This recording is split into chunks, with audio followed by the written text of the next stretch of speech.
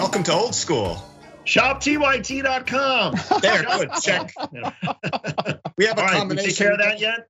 This is a brand new combination for everybody. Two Davids and Mark. We just assembled this last minute, so I don't have a cute name for it or a little title for it. But that's who we are. David Schuster, say hello. You're a regular. Hello, everybody. David Schuster here. ShopTYT.com, brought to you by ShopTYT.com. Okay. I've mentioned it 3 times. That should be good for at least the first 45 minutes, right? And Mark, if you needed to get coffee, where would you purchase Too Strong coffee, of course, because they have coffee, they harvest coffee, and they ship coffee with conscience. That's what I'm looking for when I have my coffee in the morning. Is coffee with conscience. Too Strong. Are we drunk? Coffee. Is that what's going on here? No, we're just trying. That's all we are. Well, I'm going to start with. Well, who are you? You're Dave Kohler. Yes, I'm Dave Kohler. Actually, there are still people out there who remember me when I used to be on air more often. 2-3 months ago, I went to a book reading by this podcaster, Mike Duncan. Maybe you've heard of him. He does history podcasts. He had a book on the Marquis de Lafayette. I went to hear him out. And there was a guy in the audience. We were all masked up, and he said, "Are you Dave Kohler?" He was he recognized you through your mask. Yes, and he was much more happy to see me than to sit in the audience and listen to this podcaster talking about his book. It made his day, and it made my day. I felt great about it. And your brother was so happy about it. No, this was real. You remember? Legit. Well, but people know, I think, on some level, but maybe newcomers do not, is that Dave Kohler is one of the OGs of TYT. So as you've seen TYT populated by a lot of different faces and all these terrific personalities and contributors, TYT was born of a handful of people. I mean, literally a handful. And that handful was made up in part of Dave Kohler. I mean, so it really is like, the original Mod Squad was Dave Kohler. So it's kind of you have that, Dave. And then, as a result, everybody was doing everything back then in the early days. Right, including being on air. So yes, thank you for explaining that. That's the context of why it's still somewhat surprising, but not surprising that somebody would recognize me randomly in a. Well, I would think if Mark Thompson, if anybody recognized you, I mean, I would think that if somebody heard your voice in a crowd, they would say, "I know that guy. That's Mark Thompson." How often does that happen to you? Yeah, a lot. The voice does. It's really cool. I mean, it's flattering. That would be the case, and it happens a lot. Usually if I speak, people immediately they lock up. As oftentimes they really literally will lock up on my name or on TYT, of course. Certainly when I'm wearing the hat. No, but it does happen, Dave. You're if I can say sweet, you're sweet to point that out. That I have that voice that kind of is recognizable. You're right. You got great pops, and it's a very distinctive. I mean, some people would say, well, they've got a great voice and a great broadcast. You have a great voice, and it's also very distinctive. Thanks. I've done a lot of stuff. Hundreds and hundreds of hours of primetime narration and all this stuff. So it's been out there in the zeitgeist for a while, and now I just get to reap the benefits of some people saying that they like it, that they like the work or whatever it is. So yeah, you're right. It's kind of cool. So thank you. Let's go to one of those things you've done, because I've been meaning to ask you this on many old schools, but we always get sidetracked by Cenk's topics, which admittedly are much better than this topic. But Cenk's not here, so I can't stand it when the local weather people say, temperatures tomorrow are going to be warmer. That's not what temperature is. Temperature measures how the temperature, how the heat and the cold. The temperatures are higher or lower. They're not warmer. Why do they deliberately have to be so ignorant on local weather? Are you? It's as though Dave has been just taken over by an 85-year-old man who lives by himself, watches TV and goes, "I'm gonna slam out this email. How come you weather people say the temperatures are warmer? There's no such thing as warmer." You're, of course, right-ish, because colloquially people speak that way. They speak warmer, cooler. I mean, that's why. I mean, why do weather people, and by the way, for those who may not know, I did the weather on television for many, many years, which is why Dave's asking me this question. But I just, because if you don't know that, it would be like, that's an odd thing for him to mention. But the way people speak is that way. It's going to be warmer tomorrow. Temperatures, it's going to be warmer tomorrow. I know you're saying that temperatures are going to be warmer tomorrow. You're right. It's a weird way. I don't know if I said it or not. I probably did, and it was I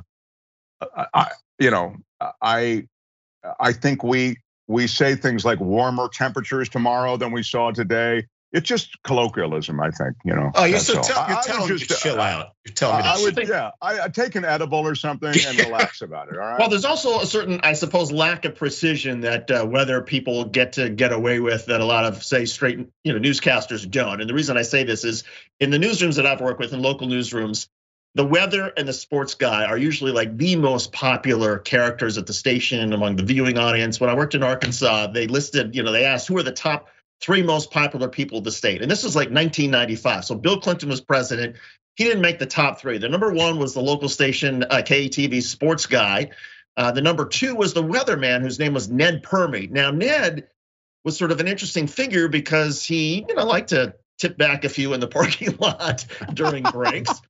Nothing wrong with that. He never missed the forecast or missed a slot, but he could say anything. He could say it's raining cats and dogs on a beautiful sunny day, but people just loved him. He could get away with anything. So I'm sure he probably said all the time, oh yeah, temperatures it's getting warmer, it's getting colder. And even though some people might have said, well, no, they just love the guy. You love the weather person, you love the sports guy. So maybe they just get lazy because that's part of the DNA of those characters on a show, is that their lovability. I would suggest that maybe that's changing a little bit. There's sort of a faux credibility that is established among some of these characters, but still fundamentally the chance to relate to the audience in a way that is generally positive is with the weather person.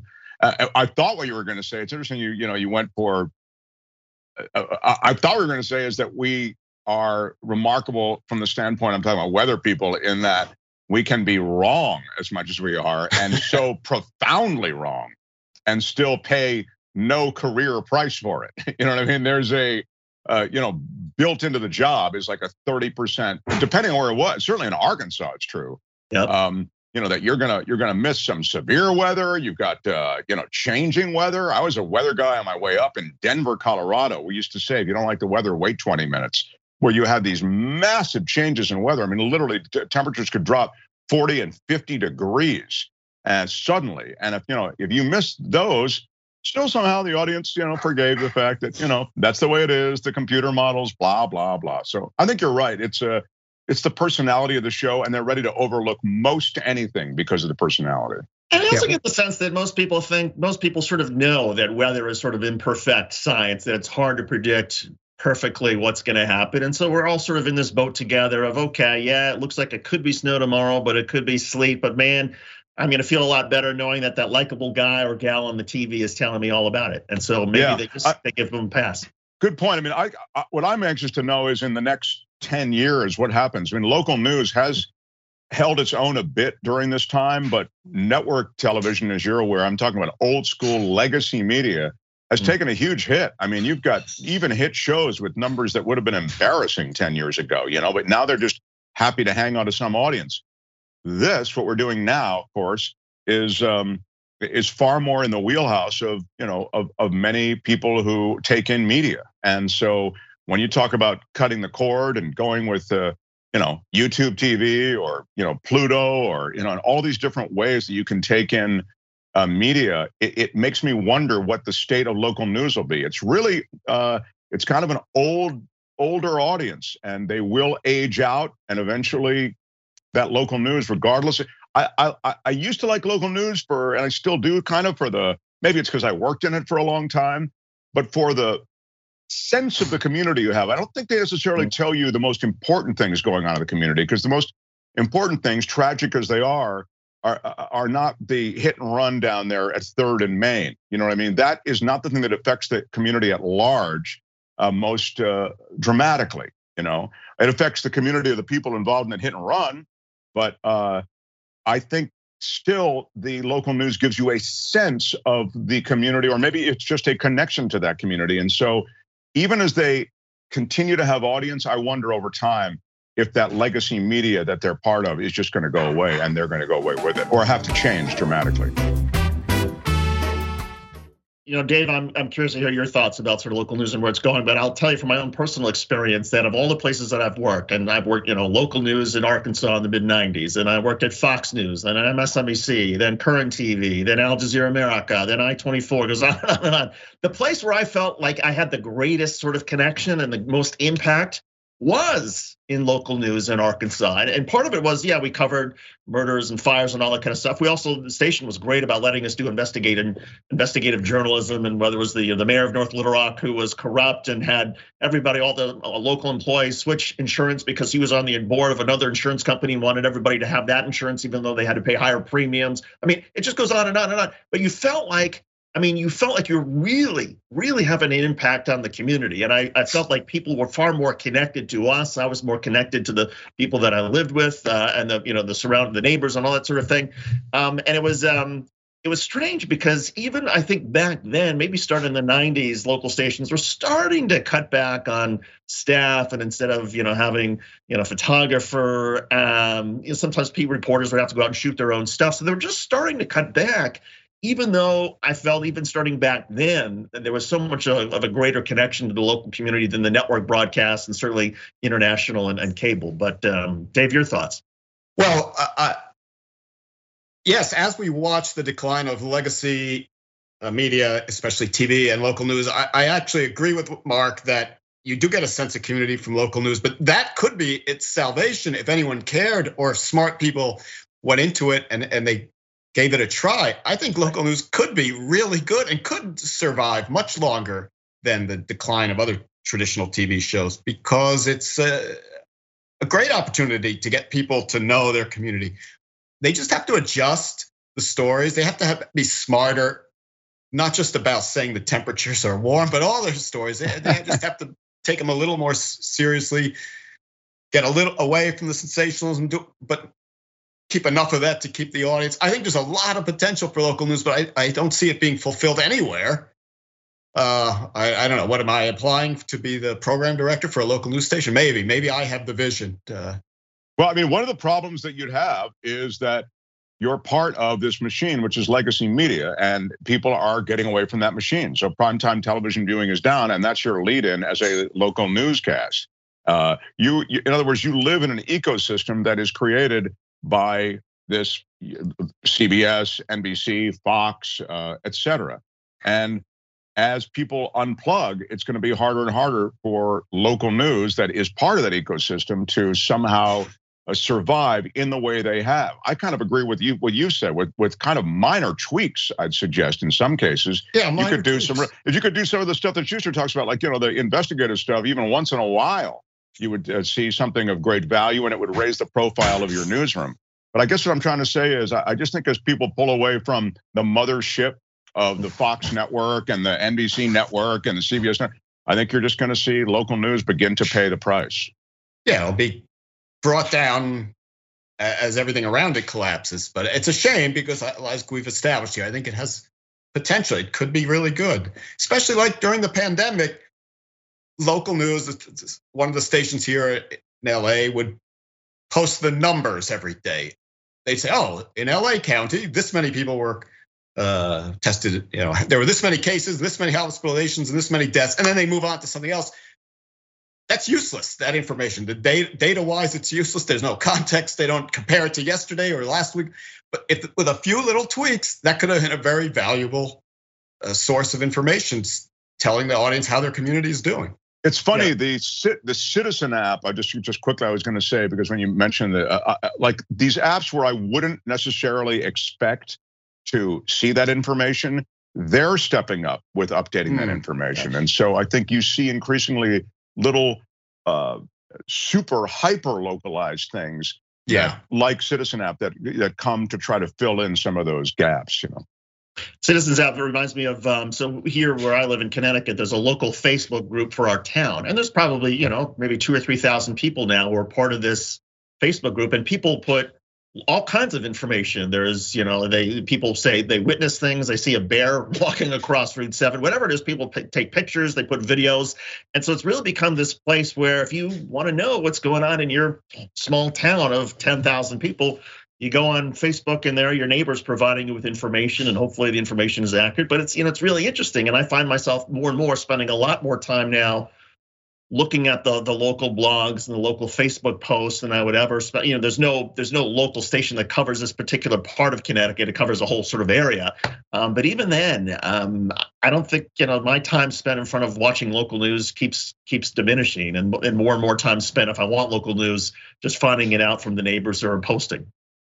Yeah, it's interesting just on that point, because I think you're right that citizen journalism is sort of being carried through those media that are associated with the Nextdoors of the world, the Citizen app, and there are a bunch more, and even just Facebook groups. The problem with it is that you lose the kind of journalistic integrity, and I know people can even roll their eyes when I say that, but there is some journalistic integrity and some rigor about the way stories are reported when they're from some of the larger journalistic institutions. Now, doesn't mean that there aren't forces at play and that there aren't aspects of larger media that are bad, agenda-driven, and actually maybe pervert the truth. But that said, there is nothing really in the world of citizen journalism to provide you any sort of confidence that what you're hearing is in any way accurate or vetted, or and so you even as we embrace some of these things, I worry that they may not do the greatest job getting us accurate information.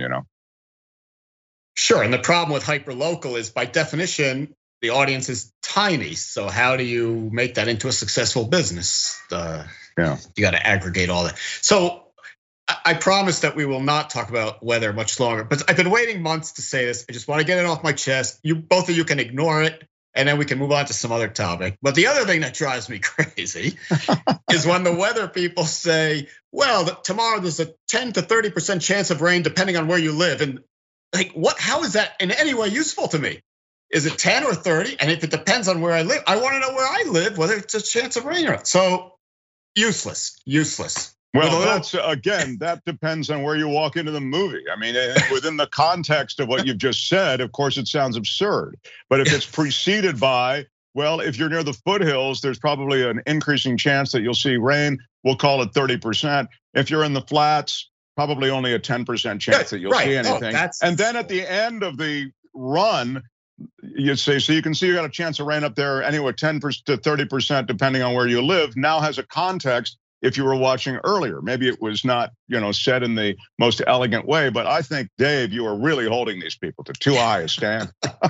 Well, and caller, let's just point out for people who are maybe not so familiar with the Young Turks or with old school, you're in Southern California, right? Right. So there's nothing to say in the weather. Yeah, a 10 to 30% chance of rain. Okay, so just, I don't know, maybe carry around an umbrella for those few occasions when it rains out there, when it's not 70 degrees with a slight breeze coming in from the ocean. We're talking, it's been 22 degrees where I am, and you're complaining about a 10 to 30% chance of rain in Southern California? Are you serious? Hey, look, just because our weather is more tranquil doesn't mean we're not allowed to complain about it. I'm on Kohler's side on this. We are allowed to complain. We got a bunch of crap going on here related to climate and weather. And Dave, you're allowed to complain. I just wish your complaints were a little more on point. That's my complaints are with your complaints. I understand. Not with your ability to complain. Well, here's the complaint that I got today related to my weather, and I was just talking about this with Dave earlier. So, we've gotten a lot of snow here in this part of Connecticut, and so we sometimes have things delivered to the house. And this delivery person came and she pulled into our driveway, and suddenly I hear a knock on the door. Can you help me push my car out? She was really mad because she pulled into our driveway and didn't know how to drive out with the snow and ice, and said, you guys have a responsibility to shovel your driveway. You have to keep it clean for the delivery people. And I'm thinking, no, most of the delivery people, they just stay on the street and they walk in, but also you're an idiot for not being able to figure out how to get there. And she kept saying, push my car. She was not nice about it. She kept saying, push my car out of here. And I'm like, I can't push a 2,000-pound vehicle uphill in ice and snow and get it out. That's not gonna work. Let me take your car and I'll drive it out for you. No, that's not gonna work. And she kept spinning the wheels. Finally, she got so frustrated. She opens the door and says, there. And I'm like, is this stick shift or automatic? She says, automatic. Okay, well, it took me about 10 seconds, turn the wheel a little bit, put on the gas a little bit, and I was able to get it out, no problem. Does she say thank you? Of course not. She's like, next time you need to shovel your snow. And I'm thinking, okay, good luck to you. And I'm like, what? You could have at least said thank you, or instead, she's just mad because she's a delivery person. She's having to deliver in the snow and the ice, and it's cold, and it's probably not the greatest job. But I thought, a little bit of humility, a little bit of kindness, say, hey, thanks for helping me get my car out. Instead, you make me feel bad because I haven't shoveled the driveway, because I haven't gotten rid of the snow and the ice. And now you're just gonna be a jerk about it? Come on. It's a shame that it wasn't a UPS truck driver who got stuck. You could have lived your childhood dream and driven a UPS truck for a couple of seconds. But that's the thing, is the UPS people know to stay on the street. They would never pull into a driveway. Yeah, did you tell her that before you got to say, UPS would never do this? Those guys know what they're doing. The thing I was regretting when she walked away, I thought, you know what? I am so stupid. If I had just turned this thing on and just walked out there and just started recording my interaction, I would have one of these YouTube viral. Yeah. Because she was a Karen who was mad at me and mad at the world and mad at the snow and mad at the ice. And, I missed my opportunity there. I remember going to Connecticut. I'd never been. It was my sophomore year of college. And I went with my roommate, a guy named Bill, really nice guy, and didn't know much about his family, but he was so nice to, I didn't have a car or anything. I think it might've been a holiday or some holiday. He said, hey, come down to my house in Connecticut. Well, for just a long weekend. So I went with him. And it was winter. This is why I'm thinking of it. This story that you're telling reminded me so clearly of Bill and this driveway. So we get there, and he's got a nice, at the time, it's kind of a muscle car, a Camaro. And I thought, wow, Bill's got a Camaro. This is cool. We drive back to his place, and it was in a town in Connecticut that you may know. I'm sure you do know, called Darien. Darien, sure, a couple towns over in Fairfield County. Yeah. We're going to Darien, Connecticut again. I don't know Connecticut, whatever. We pull up, and there is this huge, biggest BMW I've ever seen. It was a 7 Series, 740, whatever, IL, the long one, and it's stuck in the snow going up, trying to get into Bill's driveway, and in it is Bill's dad. Okay, so we pull up just in time. And there's all this snow on the ground. It's kind of like the driveway, at your house. She's sure there hadn't been a clearing, I guess, and had a chance to, or whatever the situation was. So he's just spinning the tires, and we pull right up. We both get out. We start doing that thing where you're rocking the car back and forth, right? And as the car rocks back and forth, like the 4th time it rocks forward, my gaze goes over the car toward the house, which is off in the distance. And it's this huge house. And this driveway goes way up. And I remember thinking, as I'm pushing this car, and thinking, wow, Bill is rich. He is so rich. And it was like the first encounter I'd had, at least, where I was a formed adult as a sophomore in college, where I thought, my good pal has a lot of money. And this is gonna be interesting to see what it finally, so we got the car rocked out up there and into this home, which was just, stunning. And it was like this New England, old money feel. It was kind of wild. He lived next to Dave Brubeck, remember the jazz musician. Jazz musician, Dave Brubeck. He lived next door, so. Wow. Well, we have no jazz musicians who live next door to us. We have got no BMWs, no long driveways, short driveways, smaller house. But I will say that Fairfield County, and that's one of the weird things about living here, Fairfield County, I think, is the wealthiest county in the United States. per capita. It's just like it's off the charts, and it is mansion after mansion after mansion, all set back from the main roads, all in the woods, lots of swimming pool. I mean, it's just and it's gorgeous, and it's winding hills, and it's. But you do have a lot of people with some very long driveways, and this being Connecticut. There are a lot of people who make a lot of good money shoveling driveways, clearing driveways, just like there are a lot of people out here who make a lot of good money cutting grass. When I was growing up, it was like, no, you shoveled your own driveway, you cut your own grass. I try to do that here. It doesn't work out so well. But I remember this article I read in Slate.com a long time ago, 20 years ago. So they did a survey of the safest places to live in the US from the point of view of natural disasters and weather-related things. Florida's no good because of hurricanes. The West is no good because of fires and earthquakes in California and tornadoes and it's too cold up north and there's too much rain in the south. The place they found was the ideal spot, safest spot, was Connecticut from the point of view of natural disasters. Wow. And as I thought about it, it made sense to me. I grew up in New Jersey, also pretty safe, but I guess it's more impacted by hurricanes than Connecticut, so it drops down. Well, my experience with Connecticut, and again, our family was in Manhattan, and when the pandemic began, because of some health issues, we were told, try to outrun COVID. We rented a farmhouse in Eastern Connecticut when my wife and I both realized, okay, the kids are having a better time being, having a house, having a yard than being in an apartment, and we thought, okay, when we start to work again, we'll be a little bit closer to New York, but we're still going to stay in the burbs. The problem with the town where we live is that whenever there's a pretty heavy rainstorm, the infrastructure has some issues here, and so the utility poles and the power lines are all outdoors. And so whenever there's heavy rain, a lot of branches and trees come down, and so literally, I'd say the power goes out every third thunderstorm. And so Asher and the gang at the Turks will know, because the number of shows where all of a sudden the signal goes out because, sorry, we're having a heavy rainstorm, we're going to lose power. And it's like, it's like Bermuda's Triangle. They joke about, that's just, everybody out here has a generator. You have to have a generator because of the number of times that you lose power. And I'm thinking, okay, so far so good. At least in the wintertime, the snow it's been so cold that the snow is not so thick and it doesn't stay on the power line, so we haven't lost power yet. But that's coming. And it's just a weird, maybe it is great that Connecticut can't get hit by hurricanes or tornadoes, but I'll be damned, we're going to lose power in the next 4 weeks, I guarantee. Well, anyway, that's my rant. Yeah, maybe my info is 20 years old, and maybe no place is safe anymore from Mother Nature. But. Well, Connecticut's got the Lyme disease. Don't mean to. Yes. Don't mean to rain on the parade, but or join the parade. That's where it's already raining. But I had Lyme disease. I got Lyme disease. I got Lyme disease in Maryland, actually. So I know it's all over the Northeast, and now I think it's even in parts of the West. So. Yeah, you're always checking your kids for ticks. I've pulled off probably a bunch of ticks myself. You romp around in the yard, and then there's this little dot on you, and you pull that thing off, like, oh, that's a tick.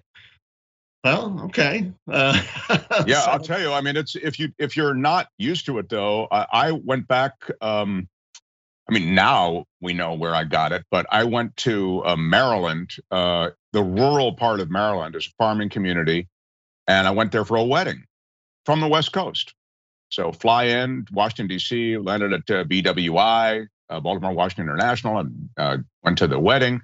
Got back on the plane, flew back home. I then develop all of these symptoms. I get a rash, I get sore throat. But I got really bad sore throat and headaches and the muscle aches, and no one knew what it was. No doctor on the West Coast did. They thought it was the flu. So it goes on and on and on. After a couple of weeks, it gets worse and worse. I start to get my joints start to blow up, it's rheumatoid arthritis. It was crazy. Anyway, long story longer.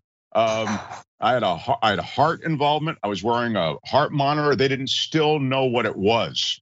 And these are all symptoms I'm describing that are classic Lyme disease symptoms. Okay, classic. It's like that Wheel of Fortune turning all of the letters, and the contestant still going, I'm working. I'm trying to figure it out. But because West Coast doctors don't see it out here as much, it was a problem. And then finally, in the 39th day, I think that I had it. I remember I had it written down.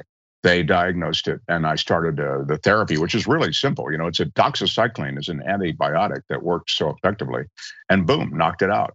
But I only grabbed the Lyme disease because, of course, it comes from Lyme, Connecticut, doesn't it? That's where they got the. That's right. Yeah, but as I say, I think you can get it anywhere in New England, and now it's been exported to places even beyond New England. So.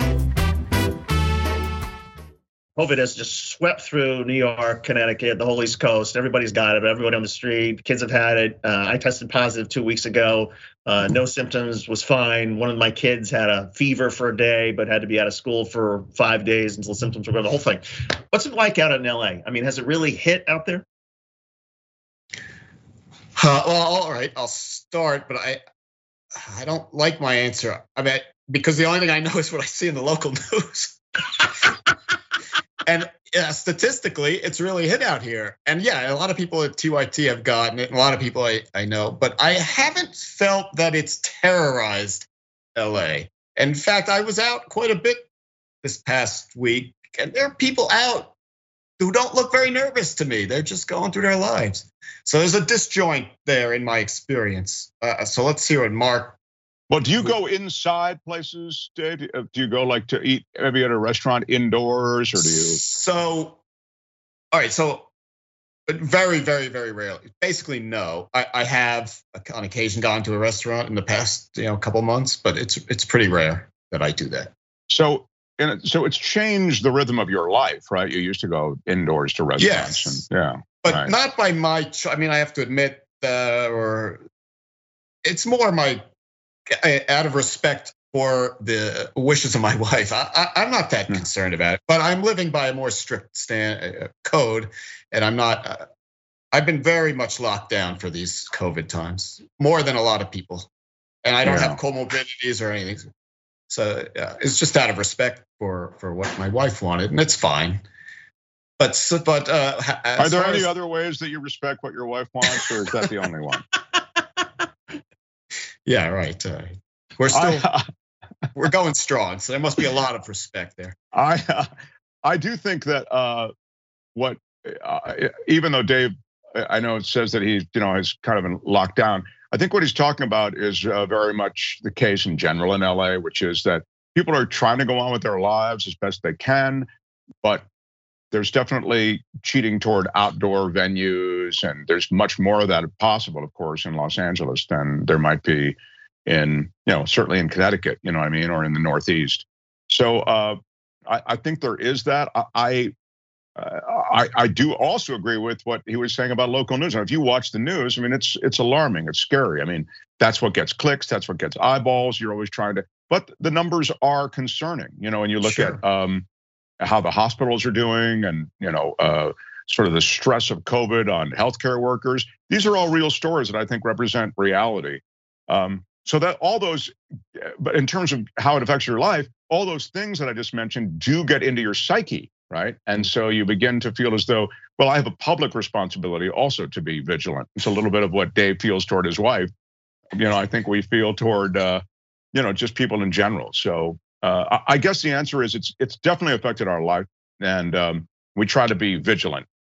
We haven't gotten it in the house yet, but I wouldn't be surprised if it finds its way. Well, it's also, I think, not only affects our psyche, but also the psyche of all of our friends and neighbors and relatives. Because it was so interesting a couple of weeks ago when I thought, okay, this is my turn. So I put out a note on Twitter and said, after 2 years of trying to outrun this thing, it finally caught up with me. Tested positive, thankfully, mild to no symptoms whatsoever. Same with family members, but so it goes.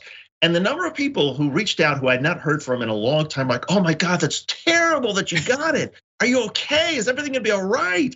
And I thought to myself, yeah, I'm fine. It's more just sort of interesting that after talking about this for 2 years, now I'm talking about it with my own family about, okay, now it's our turn.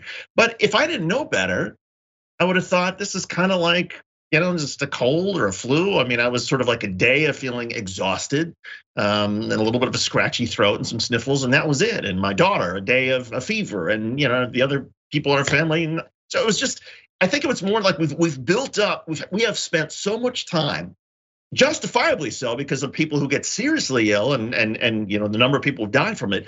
But for people who are, again, vaccinated, boosted, it's not that bad for the most part. At least my experience has been, and the experience of everybody that I know that's been vaccinated and boosted. And it just goes to show, I think, and this is, I think, one of the regrets that I have. Yes, I understand why we've all spent so much time having to talk about this, and particularly the first year before the vaccine came.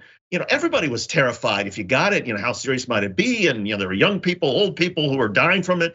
But since we've gotten the vaccine and the booster, I feel like there is this real divide in the country, which is unfortunate, because I think if everybody would just said, okay, the vaccine is out, let's get the vaccine, let's get the booster, it wouldn't be a big deal. It really wouldn't. And all the data, everything again shows, and I've been harping on this, on the shows and everything, but you are 12 times more likely to be hospitalized from COVID if you haven't gotten the vaccine, haven't gotten a booster. Yeah. Everybody else, it feels like the cold. Yeah, but David, if you said it was no big deal, which is kind of what the last administration said. I mean, Jeanine Pirro and all the Fox News parade of punditry there, they all said it's no big deal. It's going to cycle out like the flu. They did play it down, right, to that population. I think you would have had. I mean, had that been the general message, I think you would have had an even lesser, show in terms of the vaccination. I mean, you couldn't have turned up the scare meter much higher than the media turned it up to get vaccine cooperation and booster cooperation. I think everybody else, now it's become a political jihad for so many. And to be fair, some of what you're saying is part of the cross currents that we experience when talking about the question of vaccines. This variant, not that bad. It infects people. There are breakthrough cases. We hear a lot about the breakthrough cases with those who've had vaccines. You begin to see how the water gets muddied a little bit. And so when we talk about, I wish everybody just gotten a vaccine, we could have moved on. I guess what I'm trying to say is I think that was the idea. You created this, the general the government, media, in the zeitgeist, there was this, well, you got to get vaccinated because this is killing people everywhere, in Italy, across Europe, in the UK, and here in the US. And the vaccine numbers were what they were, and now that it's kind of rolled around to a variant that doesn't seem as bad, and you detailed it, I think, quite well, that it just sort of rolls through you in largely, or in large enough numbers that we don't hear the horror stories quite as much. I think it puts us in a tough spot from the standpoint of the culture and society, don't you think? I agree, and I think for me the great disappointment is, I think early on in the pandemic, if somebody would have said, okay, there's going to be a vaccine within a year, will the pandemic still be around after 2 years? I would have said absolutely not. Everybody's going to rush to get the vaccine. Everybody's going to get this taken care of. That's going to be it. And there's such regret, I feel, for the people that I know, and unfortunately I know some, who decided, I'm not getting a vaccine, I'm not going to get boosted, I'm going to take my chances. Well, you know what? You're not only taking your chances with yourself and having a far more dangerous case, but you are risking other people that you breathe on. And I just, I still can't, I'm still trying to wrap my mind around, okay, this is a nation that got rid of polio because everybody got the polio vaccine when you were kids in order to go to school. What is it now that is stopping so many people from just getting the COVID vaccine or getting boosted? I mean, the data is so clear. And it just, that's, to me, I think the great frustration that I have about the world around me or America around me right now is just we are, this division of just, stupidity. And this is to me, it's not a big deal to get the vaccine. It's not a big deal to get boosted. It's not a big deal for my kids to get the rubella and polio vaccine. Why are so many people making this such a big deal? And by making it a big deal and being so resistant, we're still having to talk about this damn thing and still having people die from this damn thing.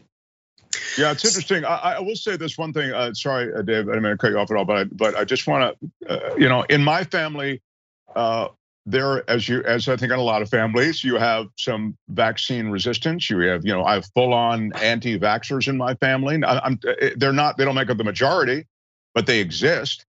And one of the reasons somebody in my family you think you'd have to call this person anti-vaxxer, is that they had a really bad reaction to the first vaccine, okay? Not the first of the two. And that's a real thing. I don't think that that's being made up by this family member, right? And I think that there are legitimate cases. Those stories they do tend to maybe get amplification or maybe appropriate attention. I don't know. I mean, you can tell me, but there are enough out there that you begin to, as you know, to belabor the reference I made before, muddy the water on it. And so if you're looking for a reason to be vaccine avoidant, the information to throw doubt on it is out there. I think, as you suggest, overwhelmingly, it would seem not to represent a threat.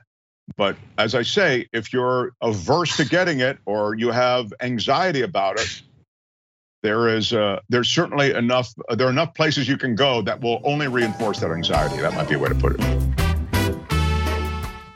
Just today, on the Washington Post online, I noticed something that's also emblematic of the confusion. So on the upper left, there was an article earlier today about how it was saying a study has shown that the effects of the booster last a long time and we don't need a second booster. Down in the lower right, there was an article saying, oh my God, everyone needs to get a booster and we need to change our policy right now. Now, the point is the first article was talking about the second booster, the bottom right article was talking about the first booster. But if you ignore that subtlety, these two articles seem to be completely contradictory. Right there on the front page of the Washington Post, which is a respectable, supposedly responsible publication. So yeah, that's confusing. Then I have a personal angle. So Cenk probably talks about this all the time. Once a year, he and I and a bunch of our friends go on our yearly trip, and we just did it last weekend to Northern California. So it was 10 guys from all around the country flying, getting together in a house, and we went out to restaurants. I was sure, 100% certain we would all get Omicron. Everyone's getting it, even the careful people, much less people who are traveling and then hanging out with other people from other families. But it's been a week, and not a single one of us has gotten it. All right, this is an anecdote, I know, but it's made me think like, oh, wait a minute, who has been pulling the wool over my, like, all you got to do is get vaccinated and wear a mask and you're fine, and hang out with other responsible people. That's key. And you're going to be fine. You're not even going to get it. That's not a good message, and it's probably not true, but that's how I feel now because none of us got it. Well, or you might have already had it. I mean, the great thing with Omicron and people who've been vaccinated and boosters is that there's a large number of people who will get it who are totally asymptomatic. I mean, if it hadn't been for our daughter having a fever, and she or my son who's in pre-K probably picked up their case from school. Children are the big vector right now. But my son, positive, showed absolutely no signs. My daughter, okay, she had a fever for a day. If I didn't know anything about COVID, I would have just chalked it up to she's got the flu. If I didn't know anything about COVID, I would have never tested myself. I would have never known. So it's that's also one of the tricky things about it is, on the one hand, it's too bad that there are asymptomatic cases. It would be better if all of us who got it were symptomatic, because then we clearly would know. But I think there's a huge percentage of the population out there that got it and no longer has it and never do. Well, your kids are not vaccinated, right? They're too young. No, they both are. In fact, our daughter, she got the vaccination and she got a booster. 3 weeks later, she's in third grade. Our son, who just turned 5, he got it before he turned 5.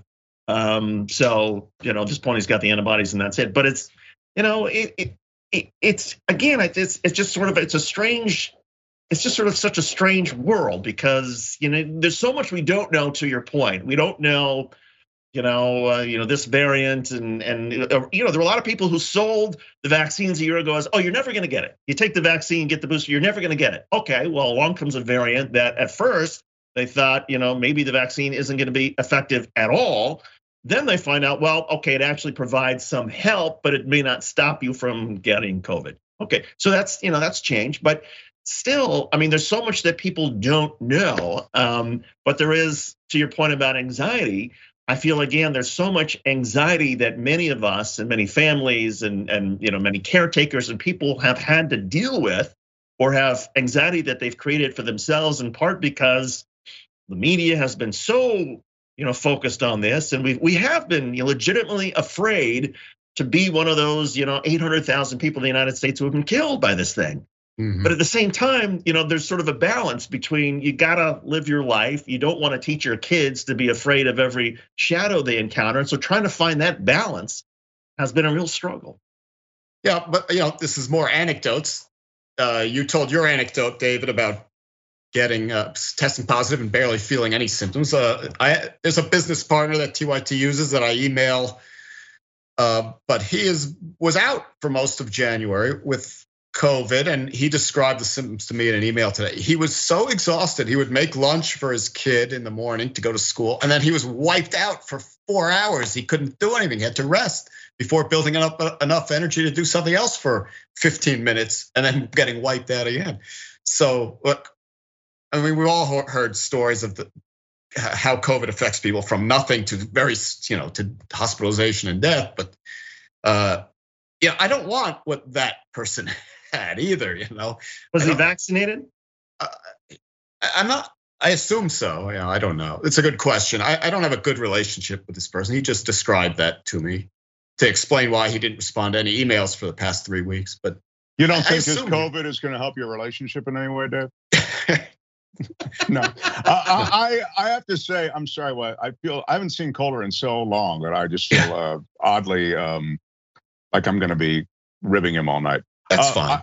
I have to agree though with what Dave was just saying, because there really is. I wish it was as tidy as David Schuster is suggesting, and I know he doesn't mean to suggest it's no big deal in the cases where it is a big deal. I know, but it is the case that the sort of symptoms that Kohler was just talking about, where somebody has intense fatigue that lingers for a long time, fevers that extend out over days.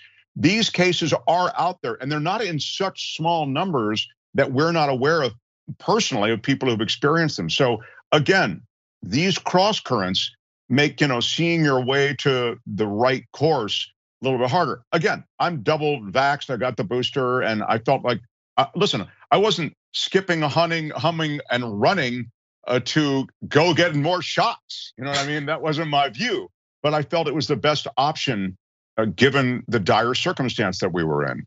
All I'm trying to say is that what Dave's talking about is a constellation of symptoms that I do hear more of. We just most recently, Stephen A. Smith, he went through his whole thing about how doctors said he would have died had he had not the boosters, and he had a 103 fever that went out over 3 days, et cetera. So there's just a lot of different things being reported, and they only reinforce probably the position that you had, before you heard about it to begin with. So, before we hit the break, a question though that Dave, you've brought up. I didn't realize that you and Cenk and 8 other guys do this sort of annual retreat. Tell us a little bit more about. Is it just guys? Is there any particular tradition that is involved here? Is there the use of, I don't know, illicit drugs, alcohol, anything like that? How did this come to pass? Well, Cenk has talked about it in Old School many times, so I'm surprised you haven't heard. But no, it's like a 20-year-old tradition. It is just guys. It started, well, probably with a trip to Las Vegas, and then we say, hey, that was fun, let's do it again next year. It's during Martin Luther King weekend, so you get that extra day. It's during we would always we used to pick destinations that no wife or girlfriend would want to go during the cold, so nobody would be envious. Like, we've been to Detroit and Kentucky and Tennessee, Memphis, Mississippi. Then eventually we got a little tired and we started throwing in Miami and California and Colorado and Sedona, Arizona, so a little more desirable. But the tradition goes on. The destinations are now desirable rather than undesirable. But it's about a 20-year-old tradition. Martin Luther King weekend, just the guys. You guys rent a house? Excuse me? You rent a house together? Yeah. Is it? Half the time we rent a house, half the time it's hotels, depending on the city. Well, Dr. King would be proud, Dave. That's all right. Well, the very first trip that we identified as the MLK trip was to Memphis, and we visited the Civil Rights Museum. So it was a proper honoring of all right, okay. But you also had good barbecue, I assume. Yes, of course. And you also went to Graceland. We did go to Graceland. Yeah, okay. All right. And that was quite amusing. Yes, Graceland. I've told you the story before, I think on Old School. I'm not sure I have, about going to Graceland for that Fox show called Encounters, where they send you, it's about the supernatural, ghosts, extraterrestrials, that kind of thing, and about the ghosts that inhabited this home. You'll get this story. It's not a bad story about how Fox flew me to Graceland for this big ghost story, essentially, with a woman whose home was haunted by the ghost of Elvis Presley, and she had the evidence for it. I'll tell the story. Can't wait. So.